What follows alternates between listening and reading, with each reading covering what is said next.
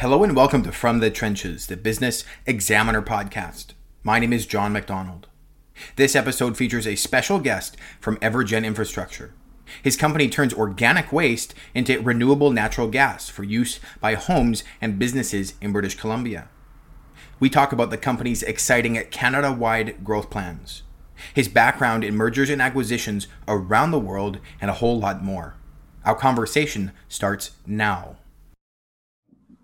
My name is Chase Edgelow. I'm the CEO of Evergen Infrastructure Corp. We are a Vancouver-based, Canadian-owned and operated infrastructure platform that focuses on reimagining organic waste as a clean energy source, making renewable natural gas. For the little guy or kind of like the average business person, what does this mean for them? As a business owner, there cheaper power costs? Is there increased accessibility? So I think one of the things we really thought about for a long time was in forming Evergen and coming up with our business and how we could make a difference from a renewable power standpoint, renewable energy standpoint. What you've seen in the electrical side of the grid is you've seen wind and solar come in and provide renewable power, such that in BC, as an example, you get close to 100% renewable power delivered by the power grid. And what's really great in BC is that you've got a large utility, FortisBC, that's got a large gas distribution network, and they actually purchase the renewable natural gas from us and then provide it as an alternative for their customer base. So, customers across British Columbia that are tied into Fortis's network can select renewable natural gas as an option on their utility bill. We look at this as a transition fuel. So, over time, you'll see, a different substitution of different energy into the pipeline. This is one of the proven ways that you can get renewable content into the gas grid and really start to decarbonize. And for businesses, the large businesses of the world, the IKEAs, the Microsofts, the Amazons that all have net zero waste targets, those are buyers of the gas. And I think there's a number of small businesses that have started to come out with their own net zero targets. And this is one way that they can use a renewable energy source. But I think at the same time, just as important is they're allowing for organic waste to go to its highest value use. So, in two ways, they're helping the environment. Awesome, man. I appreciate you sharing that. Essentially, what is happening to create renewable natural gas? Sure. That's a great question. Really, what renewable natural gas is gas that's captured from the decomposition of organic waste. So when I was a kid, we used to have a compost in our backyard. What you see happening nowadays is capturing the energy that comes from that decomposition on top of just recycling organics. So really, it's taking energy out of waste as a feedstock. Are there other outputs from this organic waste that you guys are working on? I know there's a graph on your site that kind of highlights, I thought I saw fertilizer on there. Is that kind of stuff to be determined as to kind of when that's going to look, what that's going to look like? Or? Yeah. So simply put, we, as a company, Evergen, build the infrastructure that allows for the organics to be converted to energy. There's two main products that come out of that. As the organics decompose, there's compost or Class A compost that we currently make at two of our facilities. We'll continue to make that as we build out the gas capture infrastructure. And then from the emissions that are captured off of the decomposing waste, we upgrade that into basically methane that is fungible with the other fuels that you'd put into the gas pipeline. So this traditional hydrocarbons is what's currently in the pipeline. What we see happening over the next 30 years is really a transition of that gas grid to more and more renewable fuel sources. Awesome. I want to jump into the different kind of operations that you guys have on the site. There's the Sea to Sky Soils, Net Zero Abbotsford, and the Fraser Valley Biogas. Can you kind of walk me through a brief overview of those business units? Yeah, so each of them are wholly owned subsidiaries of Evergen. as we are a young company, but we've acquired and we've brought into our business really three separate projects that you mentioned: Sea to Sky Soils, Net Zero Waste Abbotsford, and Fraser Valley Biogas. And with each of those acquisitions, we brought on teams of staff that have been in the business, have been in the regions for 10 years, and have integrated them into our business. And when we look at each of those projects, they are all slightly different, I think, and we're proud of each and every one of them. Net Zero Waste Abbotsford is located in Abbotsford and processes green bin compost from a number of different municipalities. Sea to Sky Soils is located in Pemberton and has a very similar feedstock profile or green bin waste coming to that facility. That facility is located on First Nations land as well, and we're really proud of the partnership that's been put together there historically. With it's been over 80% of the workforce comes from the local First Nations band, and it's really a project that we want to look to replicate in other areas as we grow. And then last but not least is Fraser Valley Biogas. This was actually one of the original renewable natural gas infrastructure facilities built in Western Canada. It was the first project to have a long-term offtake agreement with FortisBC and start supplying renewable natural gas into the pipeline network. And it's been doing so for over 10 years. And that's, for us, a redevelopment project, a way that we can continue to build on top of the infrastructure that's already there and increase the production. I want to ask you a little bit about your personal background. So I don't know if you can kind of walk me through a couple of major highlights in your career, and then how you started thinking about working towards becoming an entrepreneur. Sure. So I grew up in Vancouver and decided to go away for school. Went and became an engineer and spent the early part of my career in the natural gas industry, actually in Northeast BC. So Fort Nelson, Fort St. John, spent a lot of time actually putting in pipelines, which hopefully one day we're going to reconvert into renewable natural gas driven systems.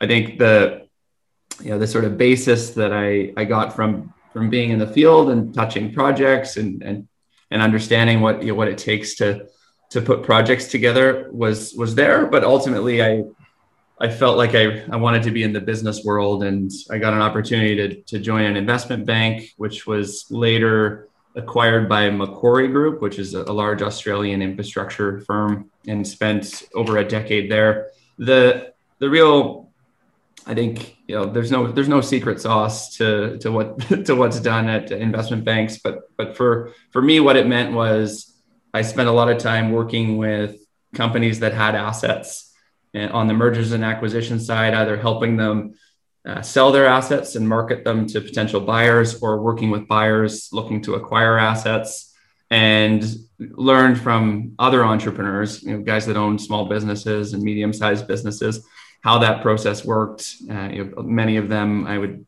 stay in touch with currently, and can certainly draw parallels to things that they did in growing their businesses. So I think there's a lot of good exposure to different types of entrepreneurs through that. And then ultimately spent the last 5 years when I was at Macquarie looking at energy infrastructure investing on behalf of the firm. So really looking at places where we could deploy capital to help develop projects, whether it was wind, solar, or other energy infrastructure projects.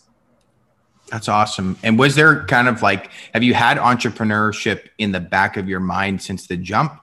Or was there a pivotal moment where you thought, I've worked for other people enough, and I want to see if I can do something on my own?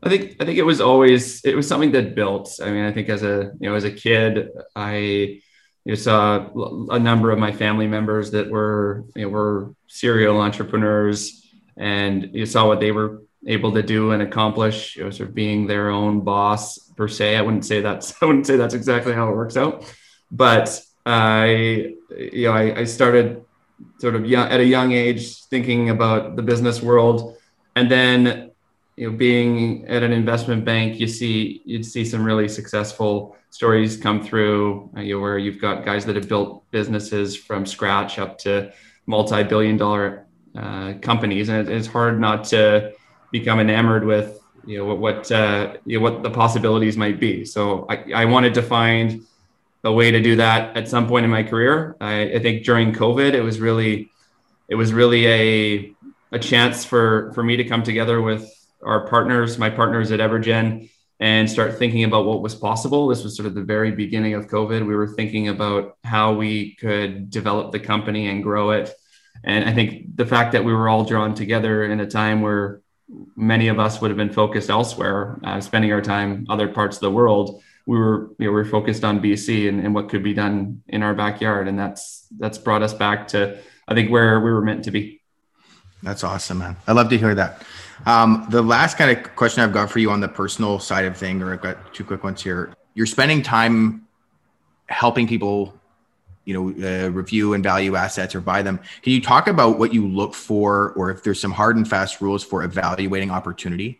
Because I think you touched on a little bit about, climate reduction targets and stuff is kind of like part of the driver behind this business, but even a step behind that, how are you evaluating opportunity? Is it strictly profitability? Is there, is it emerging market stuff? Can you kind of walk me through your thought process when you're looking at opportunity? Sure. So I'd say it's certainly not, it's not something that is hard and fast, on any particular acquisition or project that we look to develop. And it's certainly not, it's not just me sitting there doing it. My partners in Evergen, Misha and Sean, come from very different backgrounds. Misha's an M&A lawyer by background, and Sean's a technical engineer. And I think between the three of us, what we look for is projects that have that first of all fit our mandate in terms of turning waste into energy and reimagining how things are done, building that infrastructure. So that's sort of tick box number one. Two is what the risk and return profile looks like. And ultimately that comes down to technical assumptions, and it comes down to contractual arrangements with offtake agreements, with companies like Fortis. It comes down to agreements with municipalities. It comes down to project cost and engineering, procurement and construction timetables. So I think all of that comes together, and what you really want to do is you want to find as low risk a project as possible, while maximizing what you're really looking for in terms of returns and the difference that you want to see the project make long term. Last one here on the professional side. Is there a singular leadership lesson you would pass on to others? I think to stop talking and listen. I think that's something that we all, try to, and could do more. I know I could, and try to sit back and not want to jump to the first conclusion that comes to mind. And I think really empower people to be the key drivers of outcomes. And I think that's at least been my style, is try to get out of the way. 4 quick ones here to finish up. Favorite book or podcast that you're engaged with? Other than this podcast? Yeah. But yeah, could be like favorite business book, or something that doesn't have to be business even. I've been listening to a lot of Smartless with Will Arnett, Sean Hayes, and Jason Bateman. I think they toe the line between celebrities that talk about themselves too much and forget that they have a guest on. But it's humorous, and it's something that I listen to on the bike ride in and back from work. It's a nice way to transition from the office back home with the kids. Awesome, man.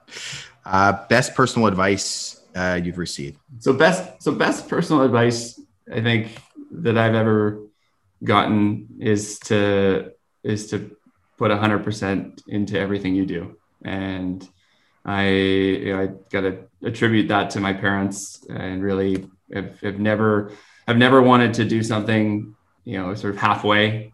And if you're stuck in a job where you feel like you're doing something halfway, and I know I've been there, that it's a place that you don't want to stay for very long. Awesome. App or piece of software that you can't live without? Google Maps. Both for time management, and I think I constantly believe that I can get between A and B faster than it's possible. And last one for you, favorite restaurant in BC, maybe Vancouver, if you want to narrow it down a bit. It's somewhere my wife and I went for her birthday. It's a patio on Jericho Beach called the Galley, and it has amazing fish and chips, and it's close nearby to where we live. So I think it's probably our go-to spot, especially in the summer. Thanks for stopping by From the Trenches, the Business Examiner podcast. If you want to learn more about the interviewee, please check the web and social links provided in the video or listening platform description. Please send any feedback to info@businessexaminer.ca with the subject line podcast. We'll see you next week.